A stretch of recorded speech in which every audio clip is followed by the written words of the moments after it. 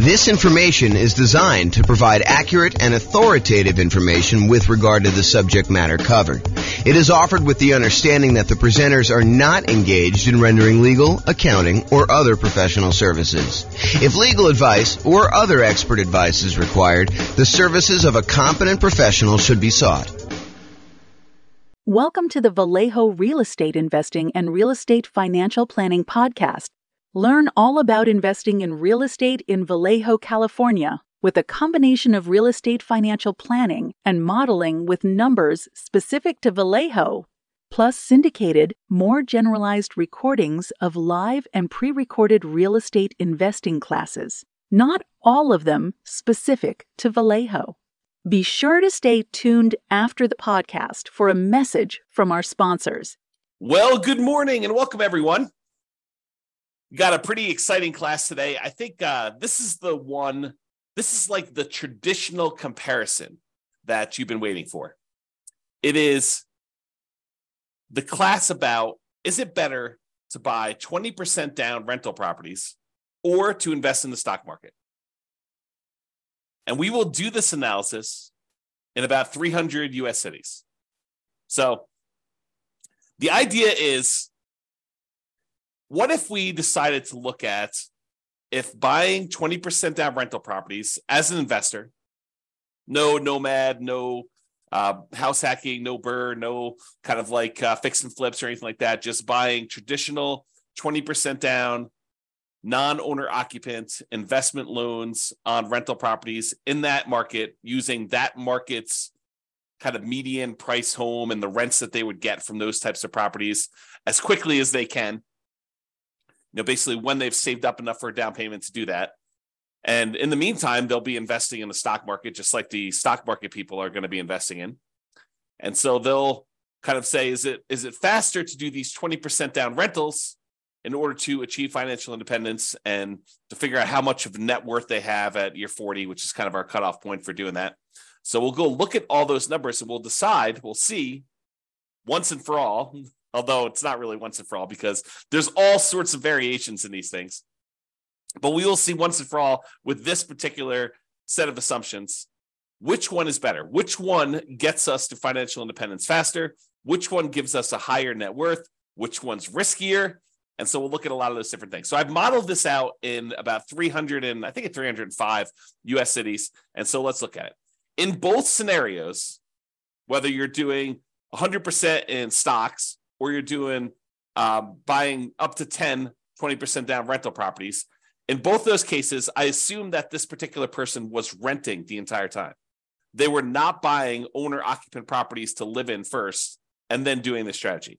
And the numbers would change if they decided to buy an owner-occupant property and then do either all investing in stocks or then do all buying 20% down rental properties, up to 10 rental properties. The numbers would definitely change because then they'd have an owner-occupant property. It would change a lot of the characteristics of the investment. That owner-occupant property matters a lot. I'll say it that way. And we'll see that come up time and time again when we do our analysis, because this is sort of like part of a series of classes where I look at comparing two different strategies and I show you how they do head-to-head. In case you haven't noticed, that's what I've been doing.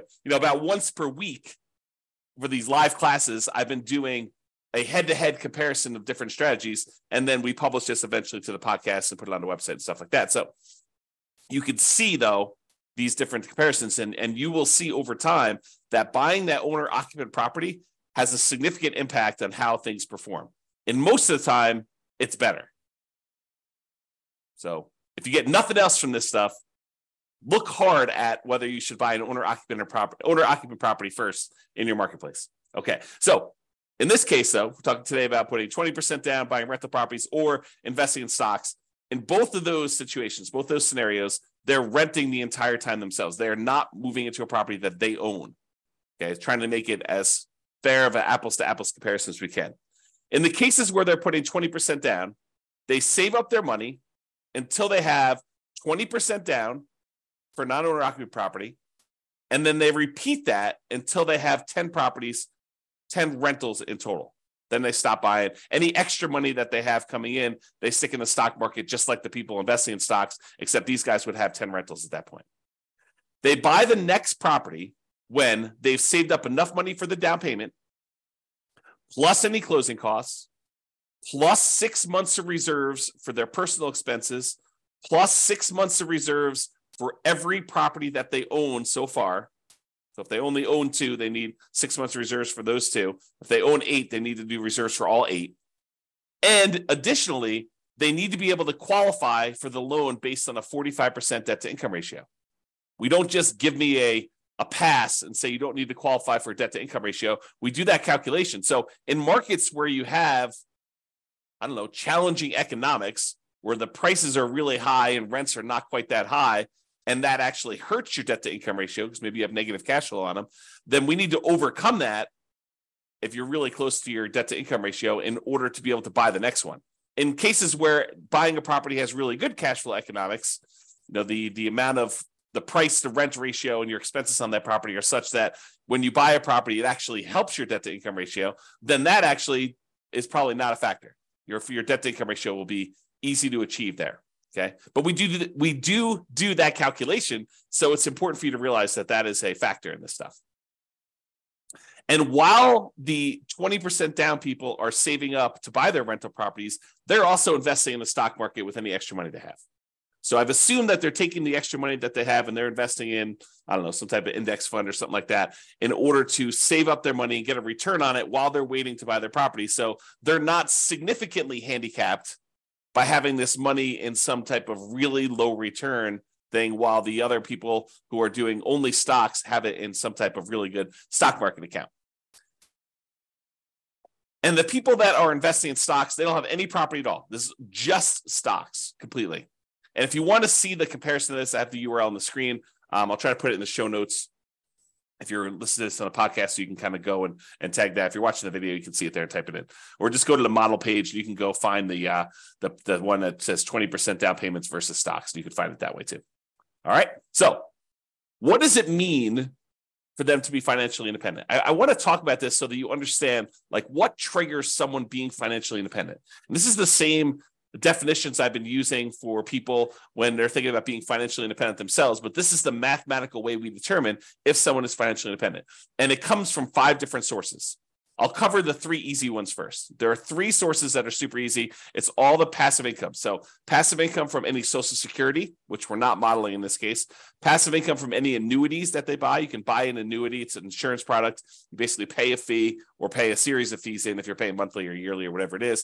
And then the insurance company will pay out a certain dollar amount each, whatever it is, month or year, to you as part of the annuity. So you could buy annuities. You could have Social Security, or if you have a pension, those count. Those are the 3 that we're really not talking about today, but those are 3 that would contribute to someone being financially independent.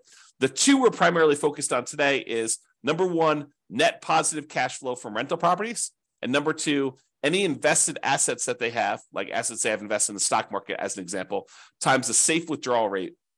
And that gives you, if that number exceeds your expenses, then that means you're financially independent.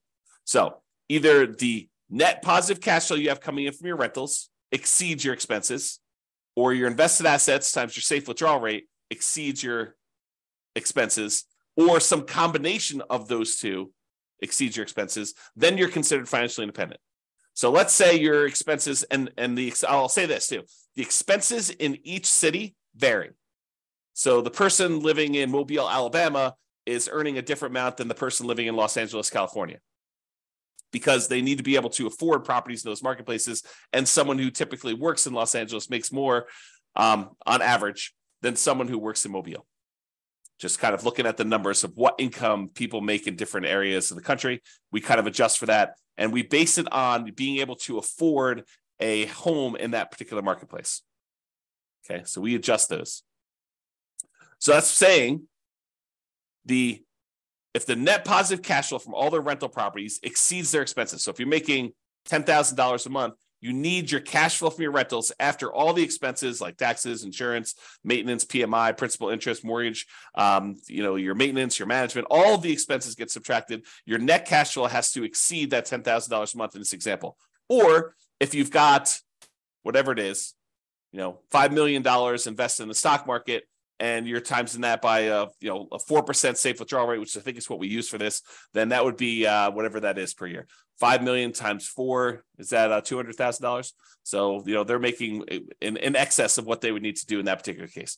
If you think about it this way, if you have $1 million invested in the stock market and you have a 4% safe withdrawal rate, you're making about $4,000 per year that you could safely, and I'm using that in quotes, withdraw from your asset pool with a very low probability of you running out of money.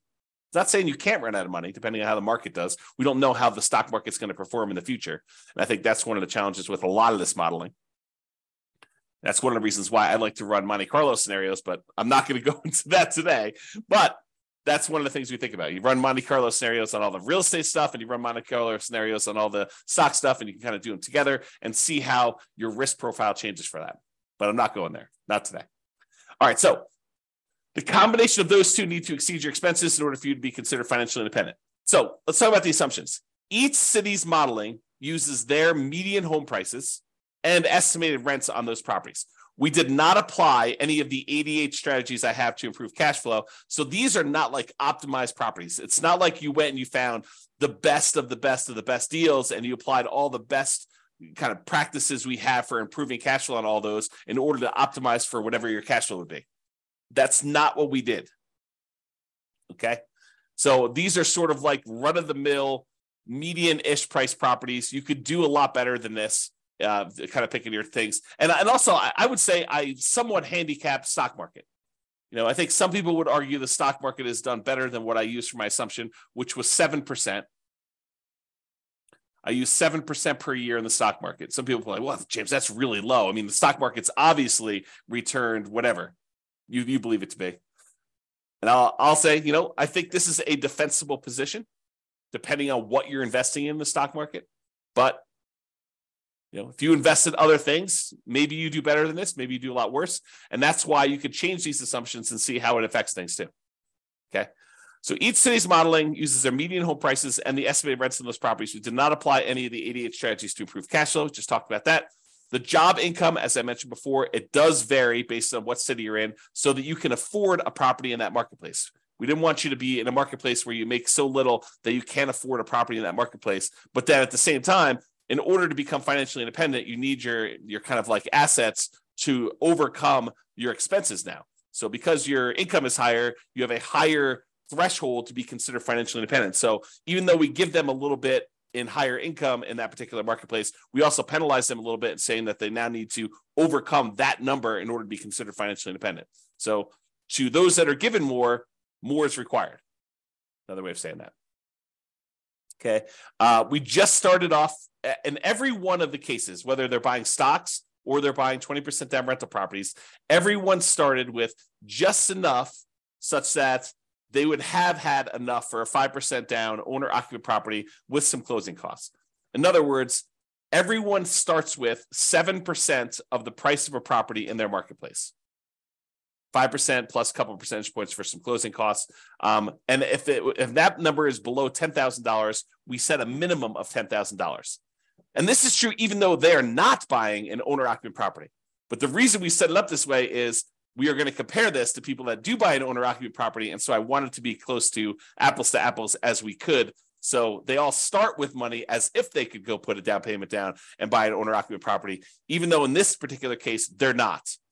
They're 7% of the way toward their 20% down payment in the case where they're buying rentals, and they're 7% of the way in order to take that money and invest in stocks. They're not really going to buy a rental property, but they could if we do another strategy where we compare these. Okay. And then the interest rates, if they were going to buy an owner occupant, they'd be about 6.5. In this case, they're not. And they're going to, if they're buying that 20% down properties, we assume the interest rate's about 7%. So it's pretty close to where we are today, although, and I could change these, but right now we are using 7%. And if they change a little bit, we can go through and we could change all of them and rerun all the scenarios. The challenge is if I do this video now and you watch the video, if you go to the website for the modeling thing, I may have changed those numbers at some point in the future. And so what you're seeing on the models page may be very different than what we're talking about in this particular presentation. Okay. And I told you already before, they're earning 7% in the stock market per year. That's their rate of return. And they're earning that whether they've got a little bit of money in the stock market waiting to save up their down payment to buy rental properties, or they're only buying stocks, they're earning 7% per year. I also modeled this out over 100 years because sometimes I stopped at 60 originally, 60 years. And then I was realizing that some people were not financially independent by year 60 and that they were achieving financial independence just after that. And so I was like, well, where do you cut it off? And I was like, I'll just go out to 100. People realize if they're 50 years old, they're probably not going to live to be 150, but they can at least see what the modeling looks like going out that far. And if you want to see all of my assumptions in detail, you can go to the realestatefinancialplanner.com/model in order to see that. MODEL, model. All right, so let's talk about it. I'm looking primarily at two metrics. Number one is how long did it take them to be financially independent and how much net worth they had. So let's talk about how long it takes them to be financially independent first. You might think, oh, James, this real estate stuff is obviously going to do better, and it's going to be better in every case. Well, you might be surprised to see that the investing in stocks, not buying real estate at all, is better in 75 out of the 305 cities that we tested in. So about 25% of the time, they achieved financial independence faster if they invested in stocks than if they invested in 20% down rental properties. And you're like, what are you talking about? Is that even possible? Yep. In 229 of the cities, 20% down was faster. They achieved financial independence. They got to the point where the income from their invested assets, whether that's net rent, net cash flow on all their rental properties after all expenses, or the income that the money that they have invested in this case, the stock market, times the safe withdrawal rate at 4%, with the sum of those two, whether they're heavily in real estate, they may not even have any stock market stuff or vice versa. But those two actually exceeded their living expenses, the expenses they have in those marketplaces. In 75 cities, it was faster for them to do the stock market. In 229 cities, it was faster for them to put 20% down. And in one city, it didn't matter. It was tied. They achieved financial independence at the exact same month. All right. Now, in the 20% down case, there were 22 cities, 22 out of 305, where they actually did not achieve financial independence by year 100. So over a 100-year period, they never quite got to the point where the cash flow in those properties exceeded their expenses in that city, which is pretty interesting, Now, again, we're not optimizing these properties. You could do better. And in fact, because you're not having to buy them in your city, you could choose a different city to do this in. City that has better economics, as an example. Okay. Or they may have enough net worth in the properties that they bought, where even though the cash flow didn't quite get them to financial independence, they could, in theory, at least sell off some of those properties or all of those properties and convert it to the stock market or convert it to free and clear rental properties and actually have achieved financial independence. We didn't do any of that modeling, although we do that in other scenarios where we go head to head. This is sort of like the basic version. In cases where they invested in stocks only, all of them, all 305 actually achieved financial independence within a 100-year time period. All right. So there were 22 cases where 20% down did not, and there were 305, all of them achieved it when they did stocks. All right, this chart breaks down how many of the cities achieved financial independence at what time. So this is the low time. So, this is like 100 months. This is like 1,200 months over here. The red kind of area is the number of 20% down ones that achieve financial independence there. So, for example, at about the 300-month mark, there were about 20 of the cities that achieved financial independence. And you can see that the 20% down ones are spread out, I wouldn't say exactly evenly, but relatively evenly over time, kind of like a little bit more in this kind of like 200 to 600 range, a lot fewer the later on you go. There are a couple really early ones where you achieve financial independence very, very early in those cities. However, the stock market one is very different looking. There's a whole bunch, almost 80 cities that achieve financial independence, just after this, whatever this is, 550 month period. And then there's a bunch that kind of achieve it right after that. And then a whole bunch kind of like taper off. So you don't have very many at all the later you go. And so you can see the characteristics of when you achieve financial independence look very different depending on whether you're doing 20% down or you're doing stocks only in those different markets. Like when you're likely to be financially independent looks very different. There's a wide range when you put 20% down. There's a kind of like hard left-hand side, lower end boundary for the stock market one, but then it kind of grows, kind of like tapers off pretty rapidly there. And a lot more of them achieve financial independence kind of like in this time period, if you're looking at that. Okay. All right. Now this chart, this shows you how much better, how much faster investing in stocks is or investing in 20% down is for each individual city. So each one of these dots is a particular city. The number here on the left-hand side shows you how many months better or worse it is. So here's 0. On 0, these would be the same. So this is the one where it was exactly the same. But if it's greater here, if it's green, it means that the stock market one was better by that many months. So there are times when investing in stocks was almost, I don't know, what is that, 250 months, 20 years better? So there are times when investing in stocks was 20 years faster than investing in 20% down rentals. However, there were times when investing in rental properties, putting 20% down, was 20 years better for these cities. So there's a wide range, a big difference between these. I'll tell you, it looks just eyeballing it that there are times when investing in 20% down is a lot better, way better than it is when you do the invest in stocks.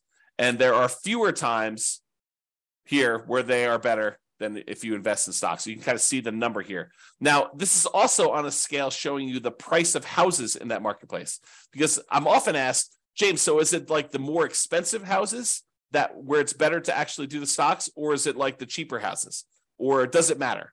And in this case, I would say it doesn't really matter. There's probably a few more of the ones where 20% down is better, where you have cheaper houses, but and there's so few data points up here that I wouldn't say that it's generally better here, although there are 2 data points with really expensive houses where it was better to do stocks. However, there was one here where it was really, really expensive, where it's better to put 20% down. So I don't know. I think the general trend is maybe a little bit in favor of 20% down rentals over stocks on the lower end, but not by like a ridiculous amount. It's not like it's universally true. There are some over here where you're less than $250,000 for a house where it was still better in order for you to buy, to invest in stocks than it was for you to buy rental properties. Okay. All right. So let's talk about net worth. We talked about the speed to getting to financial independence. Now, who has a higher net worth at year 40, whether you invest in 20% down rentals or you invest in stocks? So in 34 cities, a little bit more than 10%.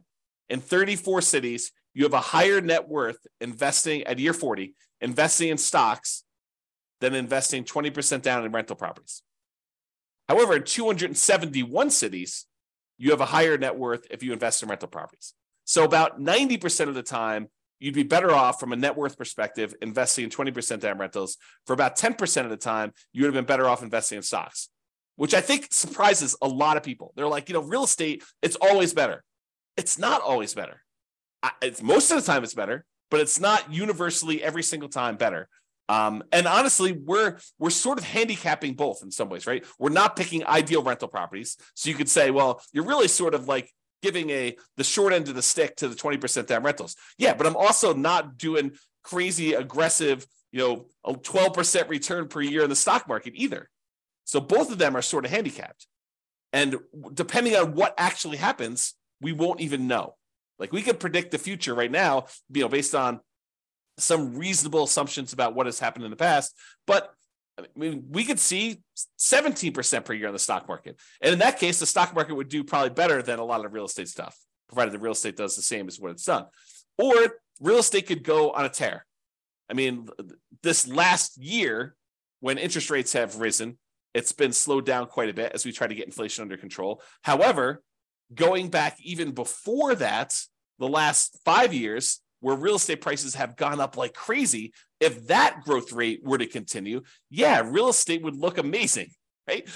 But We're not seeing this like ultra low interest rate environment where we're seeing 3%, 3.5% loans on non-owner occupant properties, and property values going up 10% a year and rents rising almost in line with that. I mean, we're not seeing those things, and that is not historically over a very long period of time what has actually happened. So I don't think we could use those numbers and be kind of like reasonable about stuff, to be fair. So we're using very reasonable long-term numbers. I think we're using 3% per year for appreciation. Got to give you an idea. We're using current interest rates, current rents. Although I'm not an expert in every one of these markets. Maybe you go look at my assumptions for your particular city. And you're like, James, you're off. You're wrong on these numbers. Okay, fine. Reach out to me. Tell me what the right numbers are. We'll rerun them and do it. But it's only going to affect one of the cities. So a lot of these cities I feel pretty confident in. Maybe not every one of them. So there you go. So you can kind of see there. And there were no situations where it was exactly the same net worth at year 40. Now, this is that same type of chart before where we show you how much better. And instead of showing you how many months better, now it's showing you how many dollars better it was in net worth at year 40, broken out by the price of houses in those marketplaces. The red dots, each dot is a city, by the way. The red dots are the ones where the stock market had a higher net worth, and the green dots are the ones where putting 20% down had a higher net worth. And the first thing I'll point out to you is the ones where you put 20% down, there were a lot more cases where your net worth was not just a little bit higher, but a lot higher. So you had a much higher variance, much higher range of how much better these strategies were. Sometimes putting 20% down was not like $500,000 better. It was like $10 million better, significantly better. But the red ones, the ones where the stock market was better, those all are relatively small differences better. So, they might be better, but it might have only been better by, $500,000 as an example. And there are not that many of them, as we showed you before. Okay. Now, is this skewed toward higher price houses? Yeah, maybe a little tiny bit. The higher your priced houses, the better the stock market was than buying the rental properties. But there are some cases where doing the rental properties, 20% down rental properties, where you're putting, where you had really expensive properties, where those were better too. There's a couple green dots at very expensive houses as well. It tends to look, just eyeballing this really roughly, that when you have low-priced houses and you're buying 20% down rentals, you tend to have a higher net worth than if you invest in the stock market. But there are exceptions to that. There's at least one right here where that's probably in the $200,000 to $250,000 range, and there's a whole bunch between $250,000 and $500,000 where it was better to actually invest in stocks. Okay. All right. There were 21 cases where even with 6 months of reserves for your personal expenses, 6 months of reserves for a rental property when you buy a rental property, that the cash flow was so ugly buying rental properties that you ran out of money. And those were all cases where you're buying rental properties. You never ran out of money if you were doing stocks. Okay. And in 284 cities, you didn't run out of money in any of those. Okay. But in 21 cities, there were ones where you ran out of money. Now, we did not apply any of the 88 strategies to improve cash flow. We did not cherry pick better deals. If you happen to be in a market where the cash flow is really, really, really, really ugly, you don't have to buy in your marketplace. If you're in a city where, every time you buy a property, it's negative $3,000 a month cash flow, maybe you go to a different city. That just seems obvious to me. Or maybe you do a different strategy. You don't put 20% down in those cases where you'd have significant negative cash flow, because the more you put down, the less negative cash flow you're likely to have. Okay, so there are 21 cities with my assumptions where we did run out of money in this case, and you can go drill down into each individual city to see how they compare. Look at your city and see. And this shows you like the ones where you were likely to run out of money. The red dots are the ones where you ran out of money, and it tends to be you have a much more likelihood of running out of money the higher the price point. So sorry for people in California where you have really expensive properties. Because I bet you, not all of them, but I bet you a lot of them are California. All right, so here's a summary of some things. And we do both average and median here to kind of show you the difference. See, the medians, when you take, like, for example, net worth, we take the highest net worth, we take the lowest net worth, we sort them in order, and then we look at the middlemost number. That's median. Or we take the stack of all the different net worths, we add them all up, we divide through by the number that we have, and that gives us an average. So when we look at the median net worth at year 40, when you put 20% down, is about $8.9 million. Squint really hard, it's about $9 million. Okay, so about $9 million when you put 20% down to buy properties. That's the middlemost number at year 40 for kind of net worth. Now realize these are in inflated 40 years in the future dollars. If we want to think about what that number means in today's dollars, it's about a third of that. So squint really hard, and it's about $3 million in net worth in today's dollars. Okay. In other words, $9 million 40 years from now will feel like having $3 million today. So if you have $3 million today, that's about what it will feel like to have $9 million 40 years in the future, just from inflation. So the 20% down has $9 million, 8.9. When you invest only in stocks, the median at year 40 is about $4 million.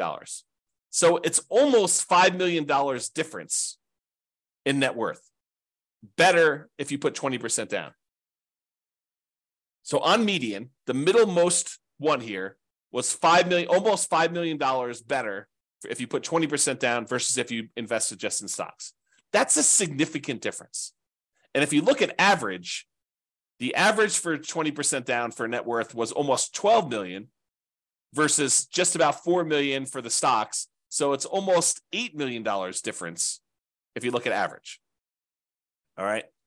Now, it's really clear that you didn't buy any properties when you invest in stocks. You have about 10 on average when you put 20% down, or on median, 9.8 on average. So there are some cases where you didn't quite get to 10 with the stock market, with the average one when you're looking at that.